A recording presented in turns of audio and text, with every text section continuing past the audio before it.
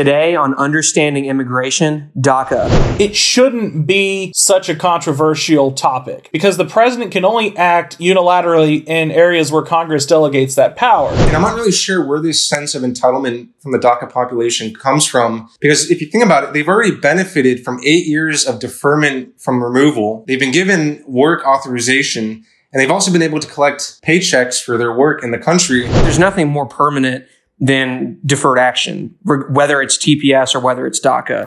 Coming to you from Washington, D.C., you are now listening to FAIR's Understanding Immigration Podcast. Hey there, and welcome back to another episode of FAIR's Understanding Immigration Podcast. I'm Matthew Tragesser from FAIR's communications team, and I'm joined as always by Preston Hedekins from our lobbying team and Spencer Raley from our research team. For those listening to this podcast for the first time, this is a series that seeks to educate listeners on a wide variety of important and high-profile topics revolving around the immigration issue in the United States today. We break down complex topics into plain terms.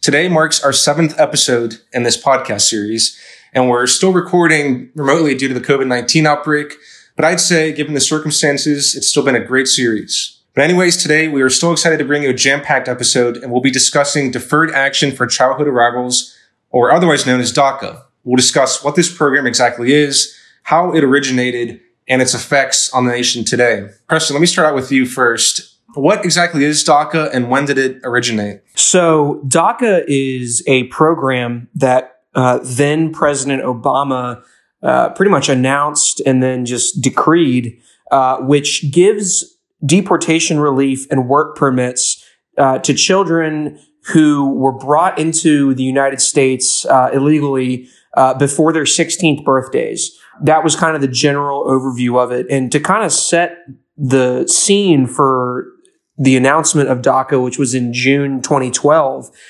for most of President Obama's first term, there had been numerous immigration battles on Capitol Hill. And as late as March 2011 and May 2011, President Obama himself was saying that he could not pass immigration law through the Oval Office by himself. In fact, one of his quotes was, "I can't just bypass Congress and change the immigration law myself. That's not how a democracy works."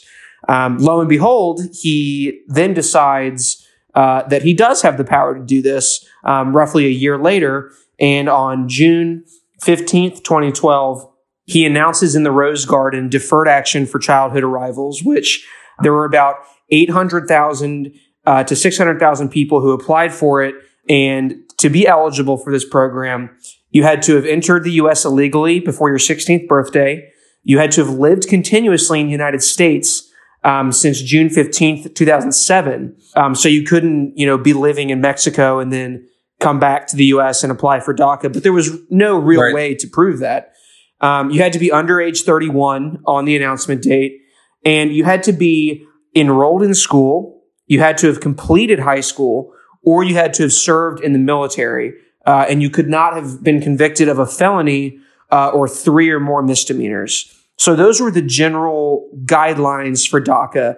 And as I said earlier, there were about 800,000 people initially who applied for it, and now there's between roughly 700 to 600,000 people who still have DACA status to this day. All right.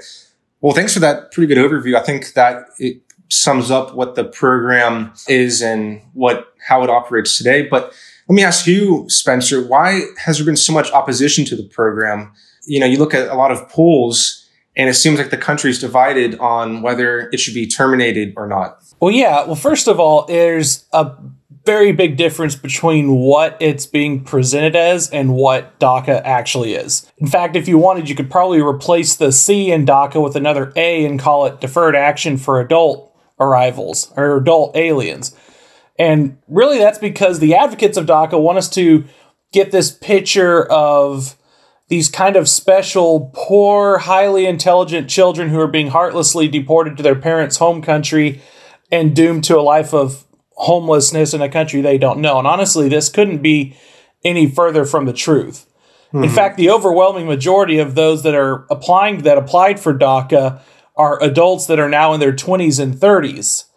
And the idea that they're all valedictorians with perfect records isn't true either. In fact, at about the 5-year mark of the program, over 2,000 individuals had their status terminated because they were convicted of crimes ranging anywhere from alien smuggling to sexual assault.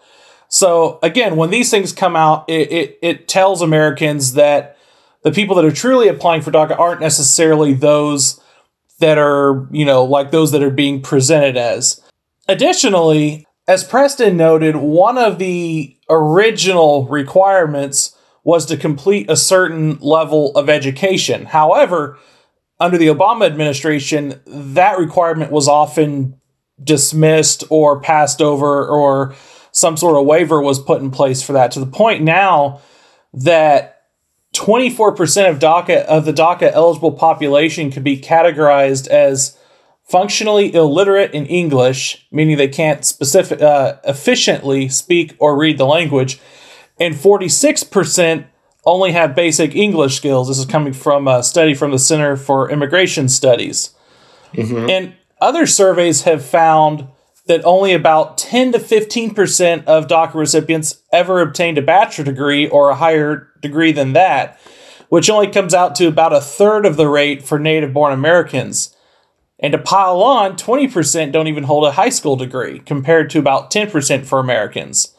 So, kind of contrary to this popular belief that, we are making sure that we are holding the, only the highest quality illegal aliens that we don't want to lose, we're seeing more and more that that's not necessarily the case. And in other words, we're just dismissing an illegal, these people who are here illegally, and it's kind of hard to necessarily find the positive benefits for why we're doing that. Right. And I, coming from a media perspective, because I look at it every single day on immigration and on, the DACA recipients specifically, over the years since 2012, the mainstream media has only depicted this group as you said, these young immigrant children who are the best of the best, and that it would be unjust to not grant them an amnesty. And, they've kind of had this narrative, the mainstream media, to persuade audiences that DACA is the number one group right now that needs amnesty. And in recent months, the mainstream media has portrayed these recipients, especially during the coronavirus news, as essential workers and medical workers in the fight against the disease.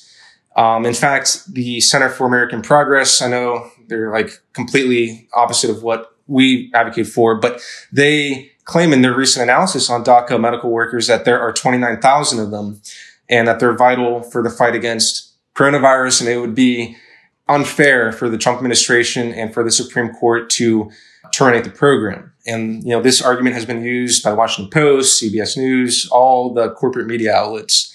But let me give you guys a few numbers here to put things in better perspective. So of that 29,000 figure that the Center for American Progress writes in their analysis, that only represents 0.2%. 0.2% of the nation's 14.8 million healthcare workers. And this is based on 2018 Census Bureau data. So that's less than 1%. So I think the argument that they are vital in the fight against coronavirus is just misleading. And then the Bureau of Labor Statistics, this is even a better figure to know. They said in the last month that 1.4 million jobs in healthcare industries were lost by Americans. So in theory, these people could be replacing the DACA healthcare workers should they be removed from the country. So the point I'm trying to make here is that these DACA recipients make a small fraction of the nation's healthcare industry, and it's, I'm not sure why the mainstream media is depicting them otherwise. And Matthew, that's a great point you bring up. And another point that I wanted to say is that 29,000 figure, out of the 700,000 roughly active DACA recipients, that's barely over 4% of that entire population, if we're to believe USCIS's estimate in August 2018. So, to claim that we're going to give, certain protections or a permanent path to citizenship for 700,000 people based off the achievements, and noble achievements, no one's denying that, of 4%. Right. Is pretty remarkable, and I think it definitely skews the narrative quite a bit. Yeah, right. The argument being made here is that, at least in these recent articles, is that they're vital to combating COVID-19. And honestly, that entire number that you quoted, Matthew, only a small percent of that number, which is only a minute percentage of the total number of DACA recipients, but only a small percentage of that number are going to be working directly to COVID-19 anyways.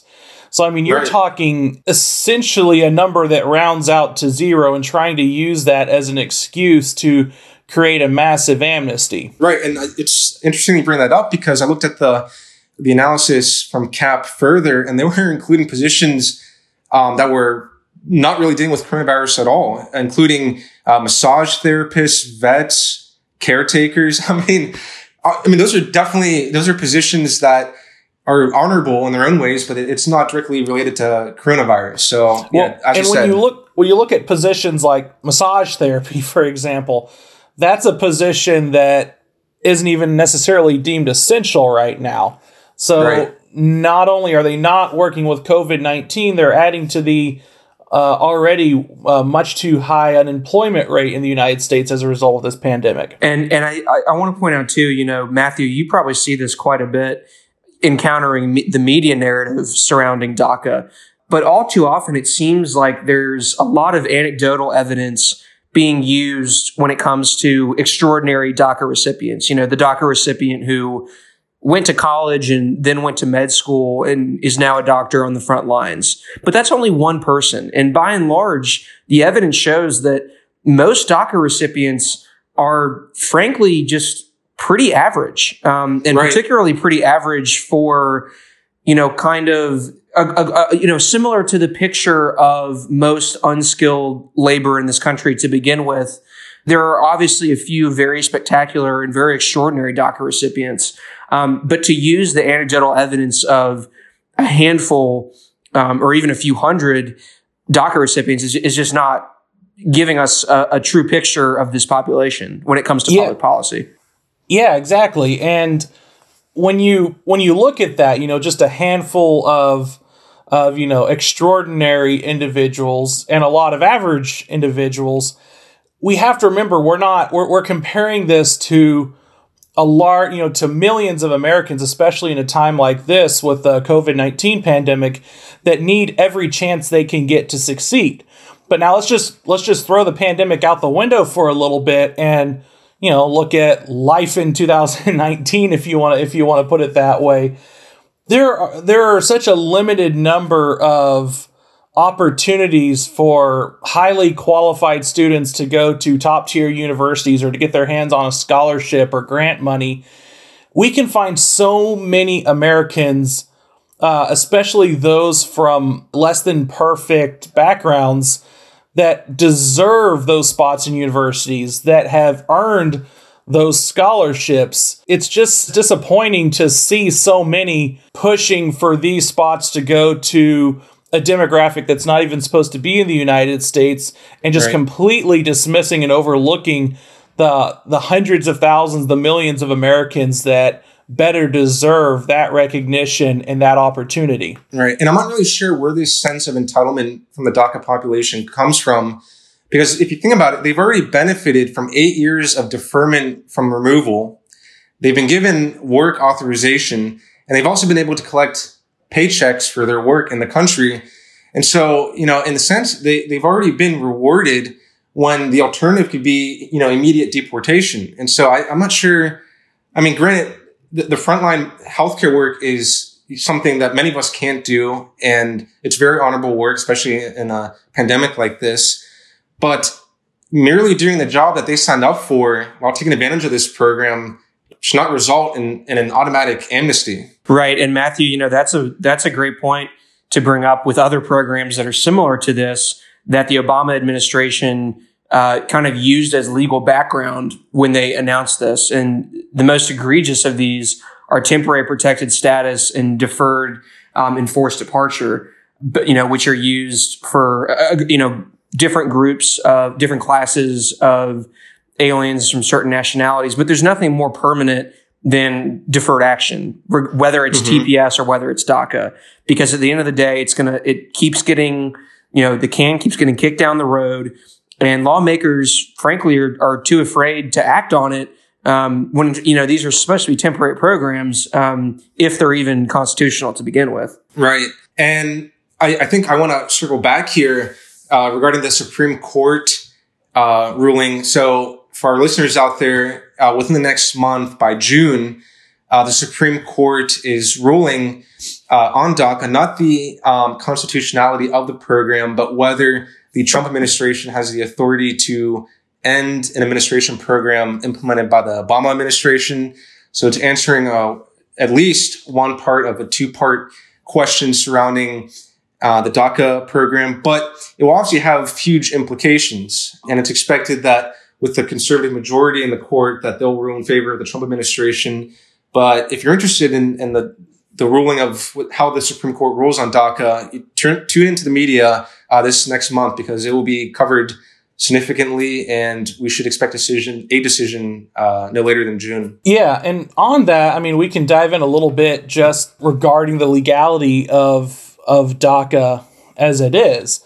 Preston mentioned near the beginning of this podcast one of President Obama's own quotes suggesting that it was it would be an illegal executive action. He also said in March 2011 that, with respect to the notion that I can just suspend deportations through executive orders, that's just not the case.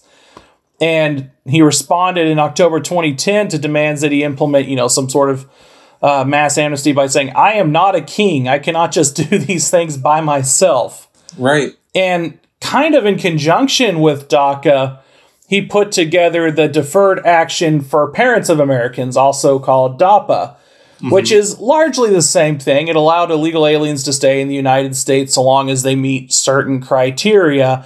In this case, it would have been having a child in the United States that had some sort of legal status. And this was ruled unconstitutional in district court. The U.S. Court of Appeals agreed. And in SCOTUS, it ended up tied in the Supreme Court. It tied 4-4 due to the death of Scalia, which left the lower blocks in place, meaning that DAPA at this point remains illegal. And so if DAPA is illegal, it would only make sense that DACA, which is a very similar program, would also be illegal and unconstitutional. And really, it shouldn't be such a controversial topic. Because the president can only act unilaterally in areas where Congress delegates that power, such as instituting immigration pauses to classes of migrants that are deemed not to serve the interests of the United States.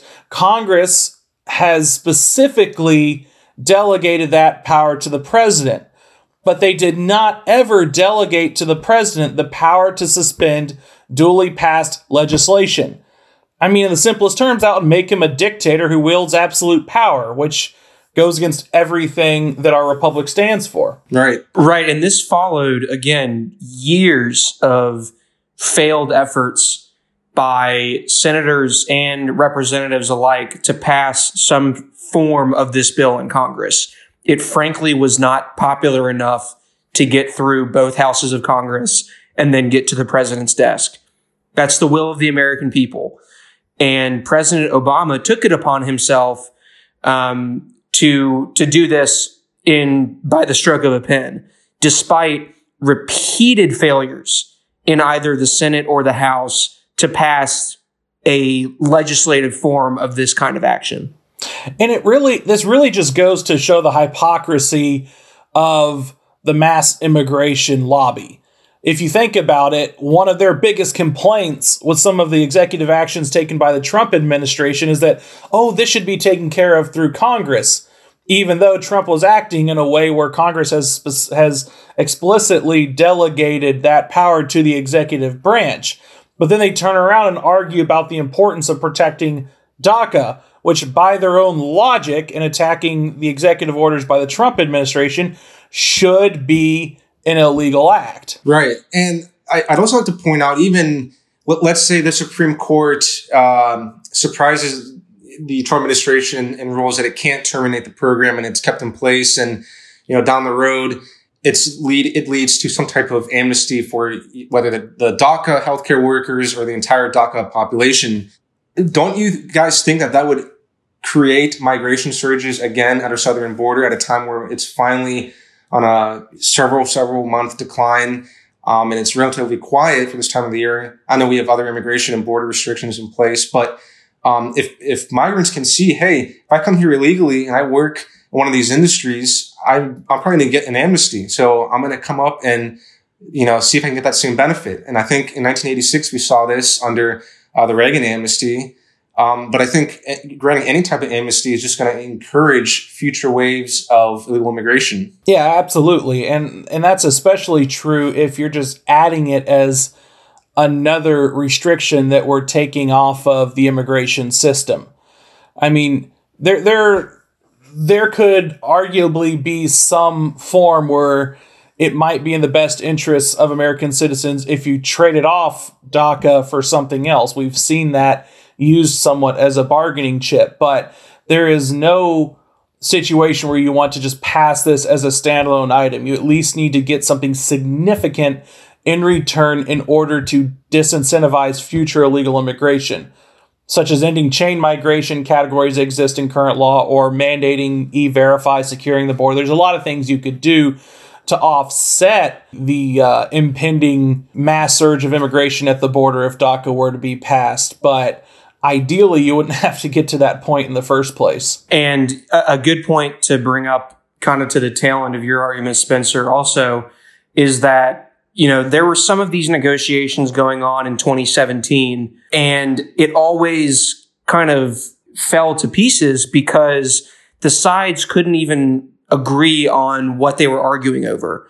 For instance, the Republicans had a very strong bill under Bob Goodlatte, former Representative Bob Goodlatte in the House, which would essentially just codify DACA as it is, which is a non-immigrant visa, indefinitely renewable, but there was no path to citizenship, but they kept their work authorization and they kept, their legal status in the country. So they'd essentially be just kind of a one-time special class of non-immigrant workers who could, as long as they didn't commit felonies and, stayed out of trouble, they were going to be able to live the rest of their lives in the U.S. and their children, grandchildren would all be U.S. citizens. That was kind of the deal that the Republicans envisioned.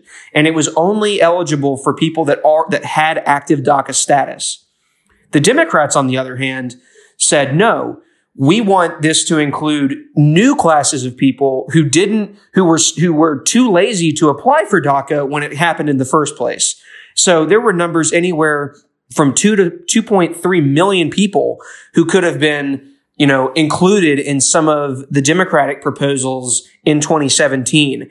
And I imagine there would be similar issues if that was debated today, where on one hand, you would have some lawmakers pushing a very limited fix where you would fix the status for the people who have it now, who are in limbo because of President Obama's actions and because of President Trump's actions.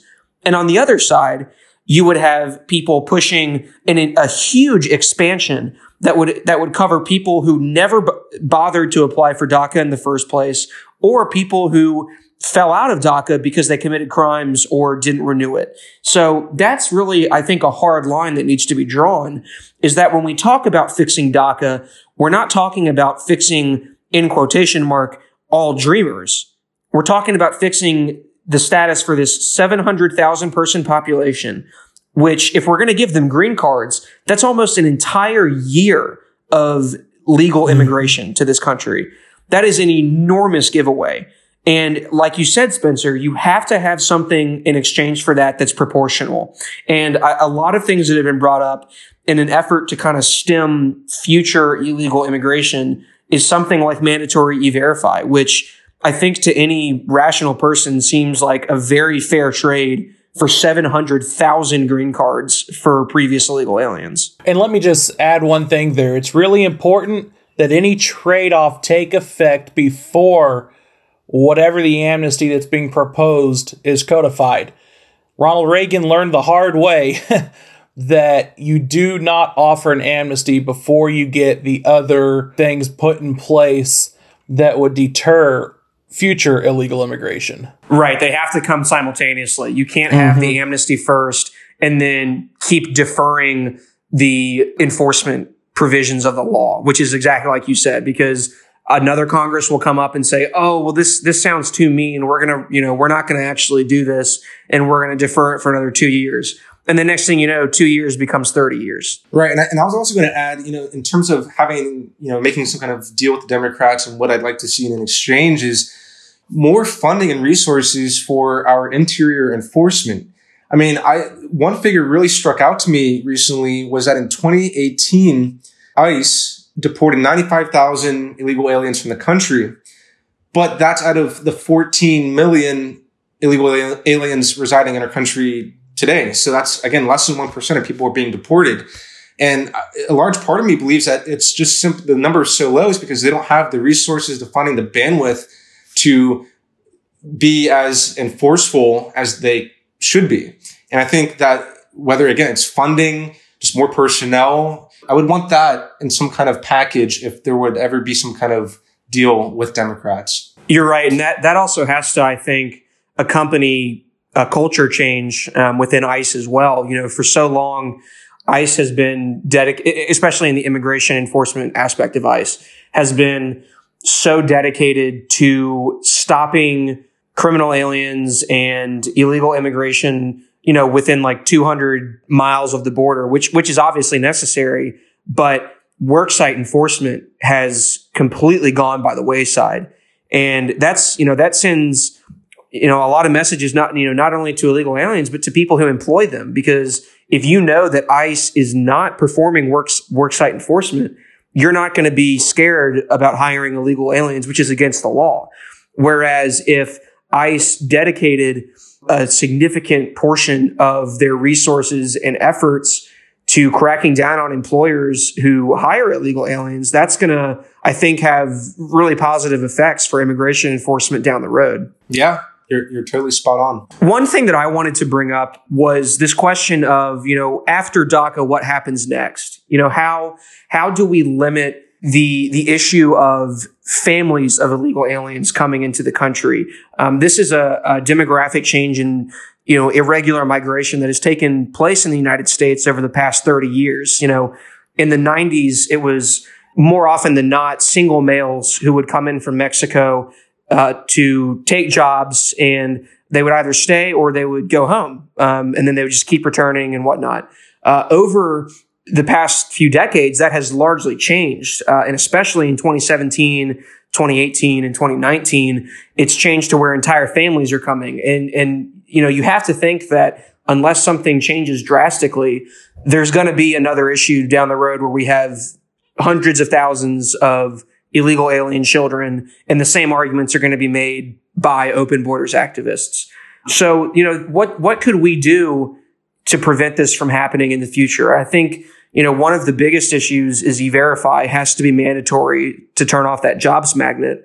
But there's also, kind of an issue of attrition through enforcement. There's a current case in law called Plyler versus Doe from 1982, which mandates that states have to accommodate, undocumented children in schools. They can't charge tuition to illegal alien children for attending publicly funded schools.